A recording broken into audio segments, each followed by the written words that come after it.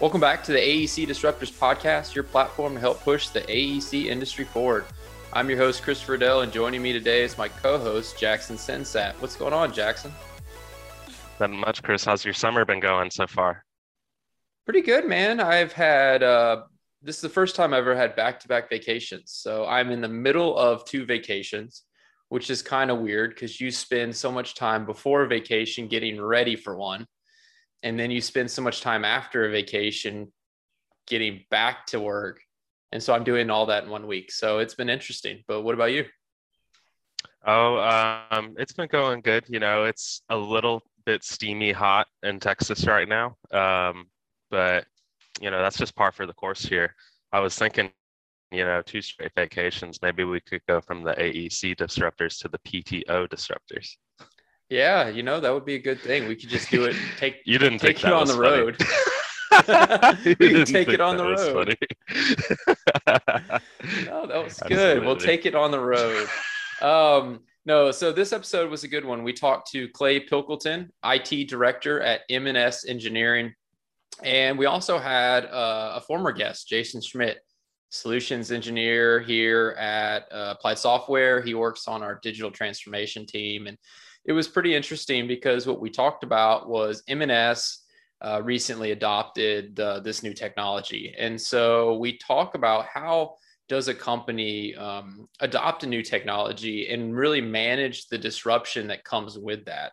We looked a little bit into how do you know you're ready to embrace a new technology? What information do you think you should get ahead of time to get the buy-in? What'd you think of the chat? I thought it was a really great chat. I like the dynamic of, having both Jason and Clay on the call, especially because, they're so knowledgeable about, just the move to the cloud in general for AEC companies. M&S Engineering is a really great company. It's crazy to think that they started in 1999 in pretty much, a Connex shed. We And talked now about they've that grown to shed. yeah, and now they've grown to a company that's, got offices all over Texas and does all of this great work. But, we touched a lot on there's a lot of fear out there on moving from your local network server to the cloud. A lot of people just don't really understand what the cloud is, even still to this day. And they don't understand how it can help your business in terms of, just quicker file sharing. And even, we touched on this, which is relevant, especially today, protection from ransomware. So it's a really good episode.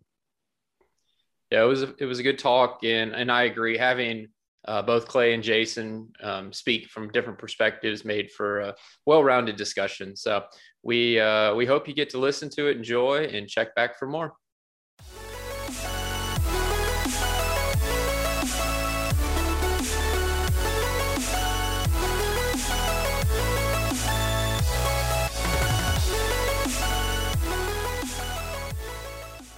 On today's episode of the AEC Disruptors, we have Clay Pilkilton, IT manager at M&S Engineering, and we also have a former guest, Lego enthusiast, all-around good guy, Jason Schmidt. How you doing, guys? Doing great. Good, man. Thank you.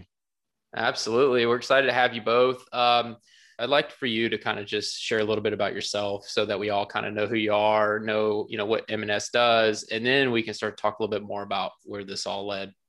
Yeah, absolutely. So I'm the IT director for M&S Engineering. We're a mid-size engineering firm, about 230 employees right now. We have five offices currently. We're about to open a sixth. We're primarily an electrical firm. We do some civil, MEP, subsurface utility, but the majority of our business is electrical. We've been in business since 1999, and I have been here since 2006. So you say you guys have several offices. Did you, during COVID, did you all go remote? And then have you all come back at this point? We're all back at this point. We went remote for probably about 4 to 6 weeks, about when it first started last March, I guess. we really didn't know what was going on. So everyone just kind of packed up.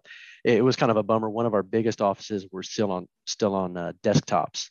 So everyone was trucking all their desktops home. And then trying to figure out, well, what are we going to do? We all have Wi-Fi at the house. How are we going to plug this in? So, they're trying to figure out how to get Wi-Fi adapters for their Towers. desktops. Yeah. So, Clay, do y'all still have that shed that's on your website, the original office? yeah, it's actually on the owner's property. Yeah, So it's been retired. It's been No retired. longer in use. So true story. Back in '99, that when the two guys were in that shed, there wasn't even a bathroom in there. It was just go to the tree out back. We're in the Just go country. outside. So yeah, that's it. That's it. So some great businesses started in garages. I mean, why not a shed? Yeah, exactly. See, I was thinking maybe that's where you kind of stored your old network drives before you moved to the cloud, and that's why it's retired. We have another shed for that one. Okay. Oh man, that's good stuff. So you guys, you already have been disrupted this year, right? You had to figure out how to go remote. You took your desktops home. Adopting any technology is disruptive because we have our day-to-day that we got to think about. And then adopting something like what you did, I would think would be much larger scale. So, what was the thought process or the mindset that went through a lot of the decision makers to come to the decision of, hey, we need to make a change. We have to go, we need to question the status quo. Something's not right. Kind of talk to us about how all of that kind of came about. Yeah, it's a funny story, really. It's kind of like what Jason said. Sometimes you don't even know what you need. So I met Jason a few years back at an ACEC conference, and I'm sitting next to this dude. I'd never met him before, and all the other IT directors are going around the table, talking about concerns that they have, problems that they've been having, and after every one of them would talk, Jason to my right would be like, "Oh, Panzer would fix that. Panzer would fix that. Panzer would solve that problem." And I'm sitting, I'm like, "Who is this guy?" Yeah. And I finally asked him, I was like, "Do you work for Panzera or what's?" And he's like, "No. I'm another engineering firm. I just know these guys. That, hey, this would fix this. This would fix that." Truth be told, I had just kind of heard Panzera in passing in a few, quick conversations with other people. I'd never paid it much mind. It wasn't on our list of things to do. So, I start talking with Jason a little bit more throughout the day, asking him just a ton of questions. I'm sure he got nothing from that conference that day because literally all he was doing was answering my questions for the next 6 hours. I thought, this is too good to be true. This is too good to be true. So the entire 5.5-hour drive home for me, I'm sitting there thinking, like, this is amazing. If this product can actually do that, and by the way, I'm cynical by nature. I'm pretty sure he was full of garbage, right? I'm like, there's no. He's an avid fan. Right. Who is this guy? So, I get back and I start looking into it, and I start talking with the people from Panzera, and sure enough, it's legit. So I think it was the next 2 weeks after that, I went to my CFO and said, "Hey, I already have a game plan. I already know what we're doing. We're gonna change literally everything that we do. We're gonna throw away all of our servers. We're going to, completely just upend our entire infrastructure, and we're going to Panzera." And he just kind of looked at me and was like, "Well, he's a CFO, so his first thought was, what's it going to cost?" So I went through a big, massive PowerPoint presentation of, hey, take this amount of money that we're spending over the next 5 years on our infrastructure, and take this money that we're going to spend with Panzera, extrapolate our infrastructure out over 5 years, and we save money. And that's all he needed to hear. So then we started getting the ball rolling. A little while later, I had a few more meetings with Jason just to ask him 6,000 more times if we'd be protected from ransomware. And and he assured me every time that we would. But yeah, so there was a lot that went into the thought process. It's scary, right? It's a big change. It's a big change. I'm literally changing my entire data infrastructure to something that, I can't just Google it and say, oh, this company is doing it. This company is doing it. I mean, I know they are, but they're like big companies. I don't know anybody over there. I can't just call the IT director for the Department of Justice and say, hey, what do you think about this? Tweet at him and maybe he'd yeah. answer. Tell me your secrets. So yeah, it did take a bit of time. I had already made up my mind, and I already told all the management that we were doing it. I was just dragging my feet. There was some trepidation there. Like, well, let's just wait a little bit longer. Let's just wait a little bit longer. But was there like a driving force? I mean, knowing that you guys, there was gonna be a lot of bumps along the road. I mean, what was kind of your driving force for adopting something new? The end result was probably the driving force. Knowing all the issues that we currently had in our environment. I mean, we're AEC. We're an engineering firm. We're consultants. We don't cook great food. We don't make products. Our products are our deliverables. It's our data. I mean, from a 10,000 foot perspective, we put lines on paper. Now, granted, they're really pretty lines, but that's what we do. So, I wanted to make sure that our data was protected, safe, and we live in the flash flood capital of the world.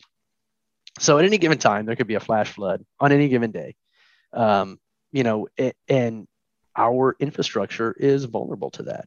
Not only that, Verizon did something really smart and put a giant cell tower lightning rod right next to our main headquarters.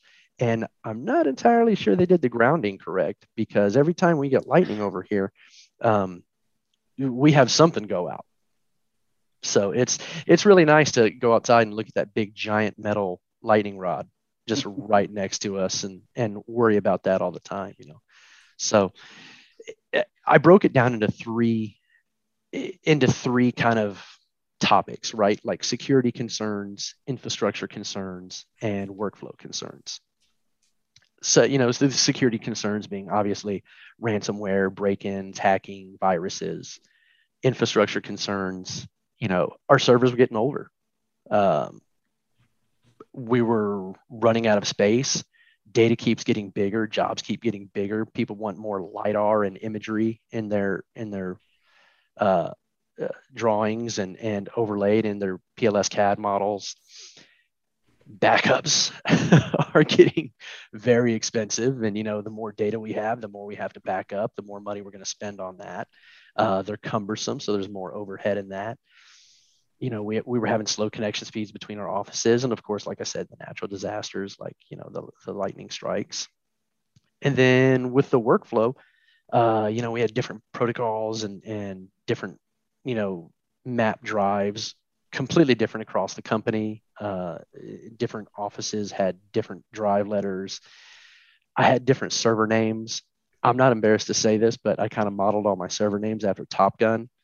I was 26. Goose. So yeah, we had Goose. We had Maverick. We had Jester.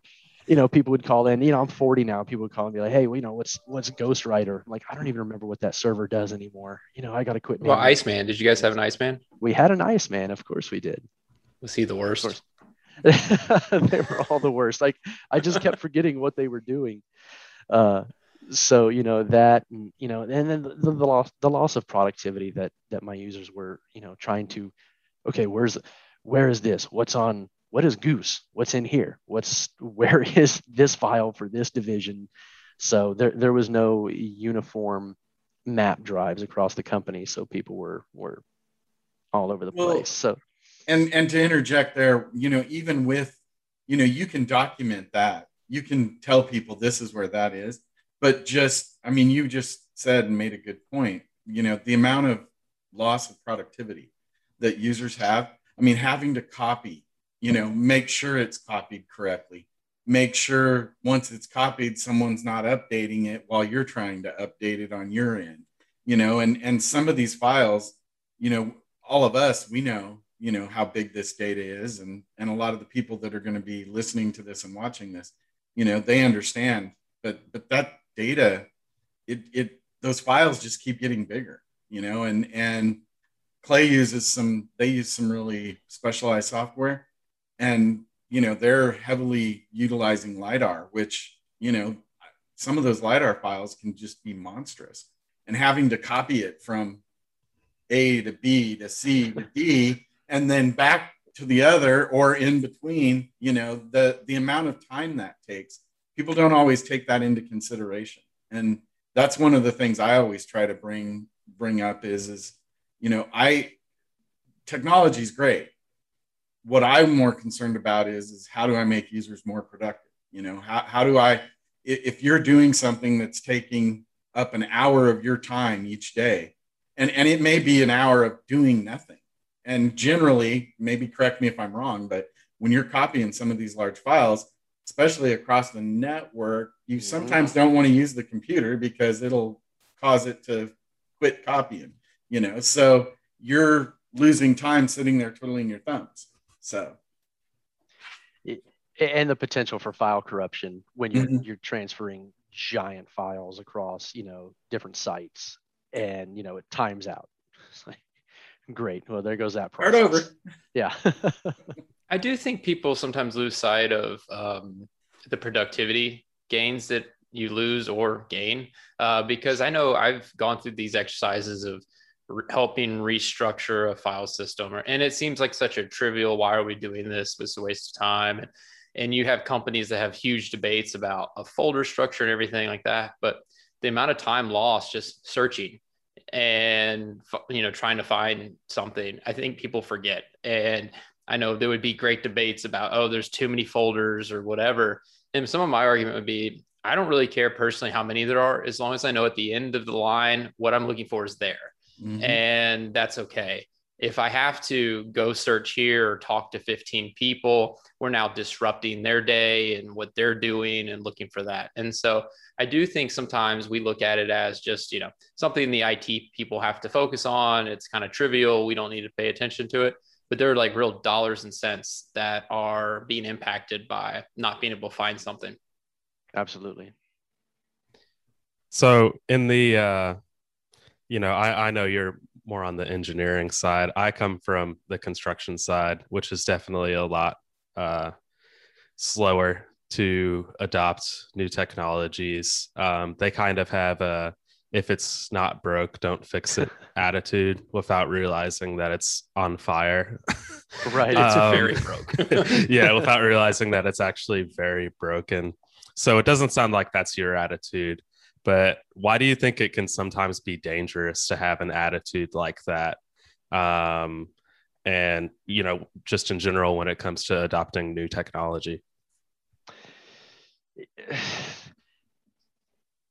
I think for us, I always try and take a really cautious approach. I don't want to just jump into something and spend a ton of money on something that I don't know a whole lot about. I'm not a cloud expert, and I lean heavily on ASTI. Jason primarily gets text from me at 9:00 at night. Hey, what does this do? What should I be doing with this? What are best practices? I'm not an engineer. I'm an IT guy. So I'm an IT guy trying to, make everything work for the engineers, give them the right tools that they need to do their job and make us money. At the same time, I don't want to dictate a policy that makes my life easier would make their life harder. So, I'm willing to make my life harder, but of course with this, it was a win-win. It made my life a lot easier. It made their life a lot easier. But I don't know why somebody would drag their feet. I mean, I guess just fear of the unknown, even though, hey, it's my system's on fire, but at least it's quote unquote working, right? Like, exactly like you said, why, if it's not broke, don't fix it. I think it's just fear of the unknown. And it was truly a big step for us to basically take our entire data infrastructure, throw it in the garbage, and put everything in the cloud. Well, and something to remember too is this isn't just back to the idea of you're fundamentally changing your infrastructure, you're changing the way you do things. This isn't just a single piece of software, you're signing off on. You are literally changing, where your data is, how you access your data. You're putting a lot more security around that data, in my opinion. I think most would agree with that, but that, and it's not cheap. It's not, oh, here you go, let's sign a check. It's an investment. And I think a lot of times people there's that fear, if you're the one making that decision, that's a big decision to make, and especially to put yourself on that line and put yourself out there and be like, okay, leaders, we need to do this. It's going to be good, but how do you get them to understand that? And that's a hard sell sometimes, I want to piggyback on that a little bit because, we talk about it was kind of maybe a 2-year in the making decision, working on through stuff, knowing that you have to go to senior leadership with any sort of major initiative like this. I mean, what information, you said you did your homework, what information did you feel like you needed to bring to them so that they were at least comfortable in accepting that this is a change that we need to make? Well, I brought it to two of our senior leadership, the COO and the CFO. I report directly to the CFO. So I know with the CFO, I had to I had to show him that, from a financial perspective, we weren't dumping a ton of money into this. We weren't going to be, doubling our IT budget over the next 5 years and then doubling it again. I had to show him that financially it makes sense due to the infrastructure that we have and the cost of replacements and end of life and everything else that we had. To show him that, in all actually, we are saving money over the next 5 years with the data growth that we were incurring every year, and basically show him that, like, hey, financially we're good. This is a smart decision for us.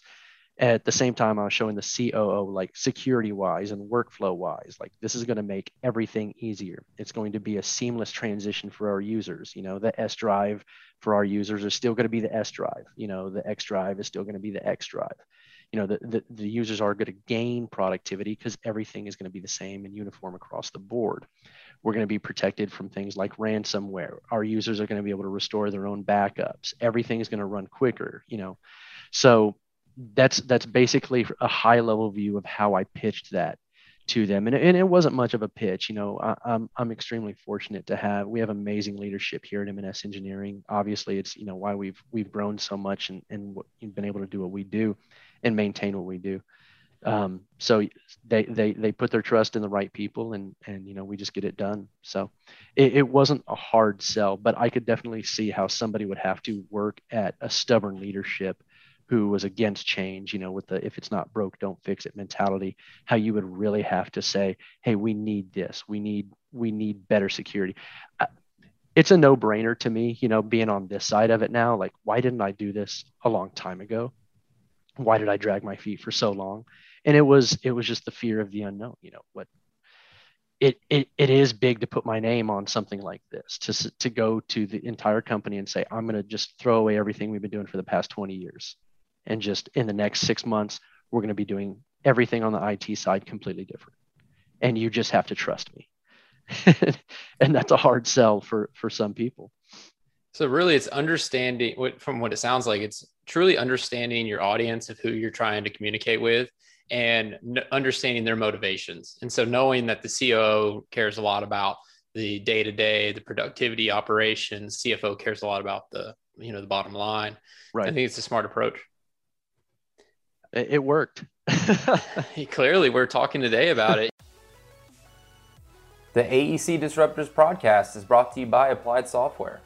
With solutions for the modern project, Applied Software is on a mission to transform industries by empowering clients and champion innovation with real-world expert consultants. Their comprehensive array of solutions for the AEC, MEP, and manufacturing has a singular focus, helping you achieve higher performance. With software, training, support, consulting, and custom development, Applied Software has you covered. Visit ASTI.com and let them know we sent you. Something else, it seems like with any new technology, you kind of have to be able to project growth of your firm a little bit and understand, like, by doing this, it helps us do X, Y, and Z. Because I would think if we don't look into the future and sort of talk through, hey, where do we see ourselves growing? you don't want to adopt something that then you would have to turn around and redo a couple years later. Yeah, and that's a perfect point. Like you brought that up. Our leaders are really forward thinking, and they're really good at forecasting and projecting growth.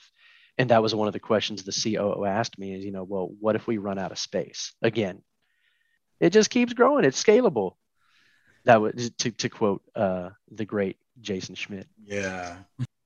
You did see, when you don't know what you're missing, back to that whole idea, you all of a sudden were able to deliver these large files instantly to people in different offices. And they didn't have to copy. And they don't have to worry about whether one guy's in them already or not. So now you have, that collaborative piece, what that allows you to do. It actually allows you to grow and grow in the sense of get more work done. So you can now have people working in these different locations, working at the same time. You can borrow resources from different locations and instantly, not, oh, I got to spend, all this time figuring out who's going to get what piece and where I'm going to copy it. That all goes away. Yeah. Now you're, hey, John, I need you to help on this project for the next 3 days. Okay, great. Boom, jump in, work together. I'll borrow the analogy from from Doug, my counterpart, my boss. He likes to say, it puts us all in the same hallway. So, I may be down here on this part of the hallway and you're on this part of the hallway, but we're all in the same hallway. And it's a really good point to make because that's huge for productivity. Me, I always go back to productivity, but the amount of time that's saved. And Clay, you saw that specifically with your PLS CAD stuff with those large files. Yeah, we did. I mean, it was we had just for one project, we had to buy another server for our Houston office just so they could work locally on a server over there on a specific project that was gigantic because it was taking so long to copy across back to our Spring Branch office because these files are massive. I mean, we're talking 2-3 gig files and then all the reference files attached with them, multiple backups, multiple copies. I mean, in a day, we'd see our server get an extra 15 gig on it just from revisions. And not to mention the amount of time that it took to copy 3 gig across from one server to another to do a revision and then back again. I mean, productivity, that's a day's wasted. I mean, it was almost less time spent if we would have put it on a USB drive and drove it from Houston to Spring Branch and worked on it and then drove it back. So, and then, if we had any network interruptions, which we were having quite a few through a large ISP in Houston that was just constantly, notoriously dropping our connection daily. And it would kill our productivity. What challenges do you think you avoided by, having already moved to the cloud when the pandemic hit and people started having to work from home for a period of time? Well, we were actually right in the middle of transferring when this pandemic hit. So we had half. I didn't do it all in one fell swoop, right? I didn't say, okay, one weekend we're on the traditional server infrastructure, and then the next weekend we're going to be on Panzera overnight. As Jason will attest, I'm real just cautious, and I'm going to ask a million times if this is going to work. I'm going to test it out, and then I'm not the guy that just jumps into the pool, right? I ease in. I think the biggest, if we're kind of rolling into natural, I don't know, is a pandemic a natural disaster? I don't know. We'll lump it in with one. But it was all the power outages, all the snow that we had back in February. That obviously we couldn't work as much as we wanted to work with the rolling power outages and the brownouts and all the issues. But I would have been freaking out had this happened a year prior, because all the ups and downs on the servers just took its toll on that hardware. The UPS units were just going out. I mean, there was no way to prevent this. but I actually slept pretty well at night, knowing that if nothing else, 100% our data is protected in the cloud. I don't have to worry about restoring servers. I don't have to worry about restoring backups or going through saying, what did we miss? I knew that our data was there, and our users, when they could connect, were on our data, no issue. And when everything came back on, and some servers did and some servers didn't, I didn't have to worry about it. Our data was still there. I had a few little issues with maybe a license server here, or some UPS units here, but there was nothing mission critical. From the sounds of it, you guys had a pretty seamless transition, and maybe it was what you were adopting that helped with that. In general, what, as an IT director, what do you try to do to put in place when you're adopting a new technology to avoid some of those day-to-day challenges? I mean, is it through education, or what do you do to help with that? Education is a huge one. The communication with the different divisions. A lot of times they'll bring me something and say, hey, what do you think about this? And we talk it through. We make sure that we communicate. We look at it from all aspects. How is this going to affect, one, your division? Two, how is this going to affect the entire company? Is this going to benefit just you? And then, or is it going to benefit everyone? With doing a cost benefit analysis on it, obviously. And then just moving forward from there, I like the engineers to tell me what tools they need and what they want. Then we work with the departments. Bluebeam is a pretty good example. Again, I'm not an engineer, I'm an IT director. I thought Adobe would be great for whatever, and it has been. It hasn't been an issue, but Bluebeam is just a better product for AEC firms. It was brought to me, hey, let's use Bluebeam. Okay, well, is this going to just affect your department? Yes, but it can also affect the entire company. So we started a company-wide rollout of Bluebeam, and we've used it with tremendous success. So I think it's all about education and communication, showing the users, hey, this is what we're using. And fortunately, being engineers, when we hire new people, most of them have used Bluebeam in a previous firm. So yeah, just communication is key. That makes sense, because for some people don't like to change. And if they think they're changing to just change, then I would see there's more resistance. But if we really sort of show them the value that it brings to their day, we get more buy-in. Right. And 9 times out of 10, it's them showing me the value that it's going to bring. And okay, hey, if that's the tool that you need to make us more money, let's do it. Mm-hmm. Absolutely. As we kind of start to wrap up a little bit, you sort of mentioned this, or we started to mention this. How do you measure success? Like, how do you know what you implemented was a successful thing? And is it something you're consistently sort of checking on to validate the decisions you've made? So yeah, I was thinking about that. To me, I measured success with Panzura, knowing that my data was safe, right? I mean, like I said before, we're an engineering firm. Our data is our deliverable. Knowing that our data is safe, knowing it's backed up constantly, it's offsite, it's protected. That's my measure of success. Knowing that no matter what, I have our company's, heart and soul of our deliverables taken care of. Some side benefits from that is, my IT support team has been way less busy.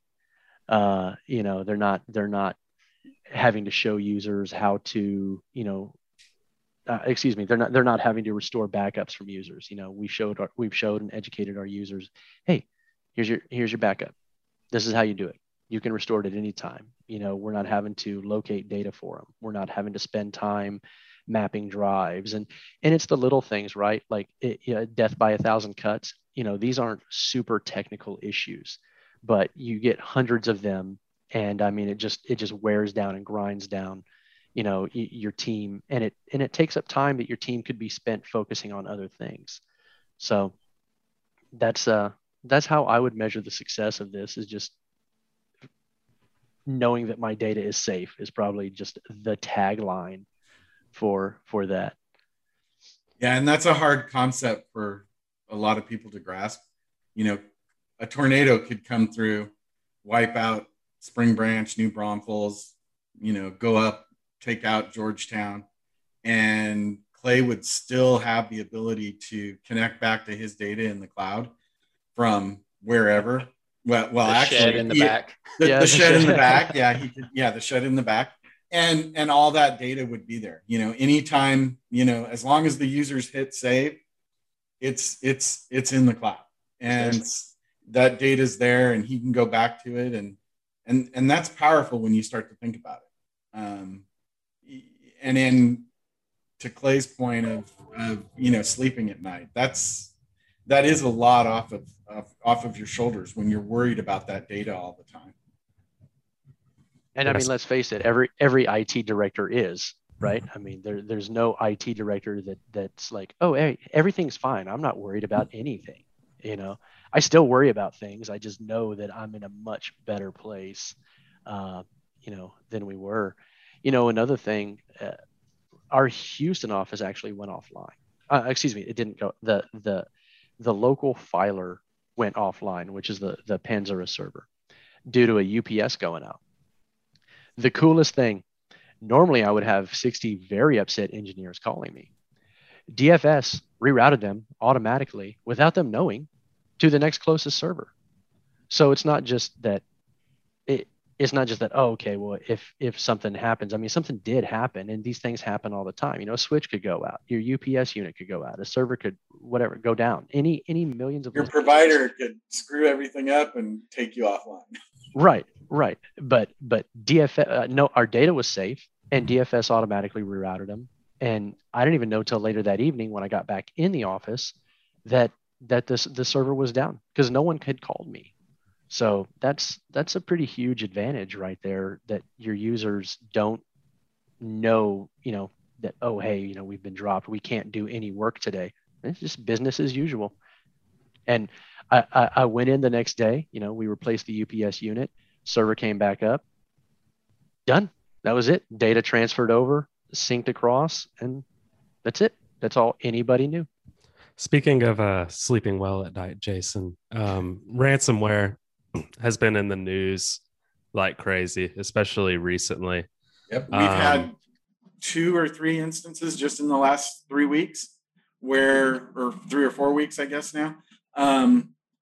You know, we had the big pipeline one that, you know, they paid $4 million or something in Bitcoin. Yeah. The other one, I haven't seen how much they paid, but I don't know that one was disclosed yet. And then I haven't heard what the result was with the ferry system up in the Northeast, you know, what they did there. But, you know, it's happening every day to organizations of all types. Engineering firms are very susceptible to it because, you know, especially firms that are working in infrastructure that are doing things, you know, they're being targeted. You know, there's been a lot of high profile cases of agencies that have been attacked and run into issues, of firms, you know, big and small. You know, it's not just big firms that are affected. So, you know, to date,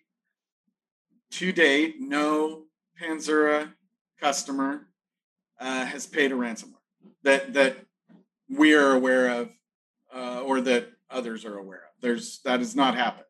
So that's pretty powerful, you know. The protection, I think, something that people maybe or hopefully are taking a little more serious, because only recently has it become more prevalent of how like a whole infrastructure that impacts everyone could get taken down. I mean, we would hear of like, oh, so-and-so company, you know, M&S got hit with a ransomware. Well, theoretically, that has no impact on my daily life, you know, so whatever. And then now we're starting to see where potentially it could be used for very nefarious things of shutting down the whole gas pipeline. You know, I mean, we had here, I don't know, did it affect y'all? Do you get your gas from that pipeline at all? But no, not here. Yeah, not here. It didn't affect us. So here, man. And I guess it's the same people that go out and get all the milk and bread when there's like a little bit of ice. I mean, I saw a picture of somebody that had, I think 20 gas cans in their trunk. I'm like, if you make one wrong turn, you're going to explode. Yeah. Well, there was an article shared with me the other day, and I mean, they're getting even more nefarious and mean about it. You know, these hackers, not only are they attacking a company, they're now, you know, they'll get records of that company and they'll attack the people that have used that company. Medical, the article that was shared with me was a medical, where not only did they go after the firm, you know, the medical practice, they went after people that they had their contact info. And if you don't pay, we're going to release your, you know, session records, your, you know, psychiatry session records. Well, okay, think about that. That's big. That's a big deal. And so I think organizations of all types, you know, and there's no one thing to do. It's a very in-depth and encompassing, you know, set of whatever you want to call it, rules, you know, things that you need to change, technologies you need to use to help make everything, you know, make your organization safer and more secure. And no matter how safe and secure you are, sometimes they're just going to find a way. You know, there's been some examples of firms, and, you know, they've been told flat out, you did everything right. They just did something else that we hadn't thought of. They're just good. Yeah. I mean, so, you know, there's a lot to be taken. And I think that's very nerve wracking. So if you can check off one box and say, I know that, you know, yes, something could happen, but I'm safe. And the kind of lifeblood of, you know, especially Clay's brought it up multiple times, that data is your organization, you know, and it is the blood of your organization. So. Well, guys, I appreciate you both joining. Clay, I appreciate you coming on, talking to us a little bit about what you guys have been doing. It's been a good chat. Thanks for having me. Appreciate it. Absolutely. Thanks for having me again. I appreciate it. Oh yeah, we've only had a few people come back reoccurring. I think you're maybe one or two. Friend of the show, Jason. Yeah, friend of the show. Anytime. You know, I like to talk. I do. You guys both made it very good. Well, I appreciate it. This has been a good chat, and we'll end it there. Thanks for listening to the AEC Disruptors podcast. Enjoy this episode? Leave us a rating or review while sharing with your friends and coworkers. I'd love to hear from you. Send me a LinkedIn request or follow our LinkedIn page and let me know if there's a topic you'd like to hear. You can listen to us on Apple Podcasts, Spotify, or wherever you listen to your podcasts. Thanks for listening. The AEC Disruptors is directed by Christopher Riddell, produced by Todd Wyant, edited by Eric Daniel, and co-hosted by Jackson Sensat. The AEC Disruptors is an Applied Software production, copyright Applied Software 2021.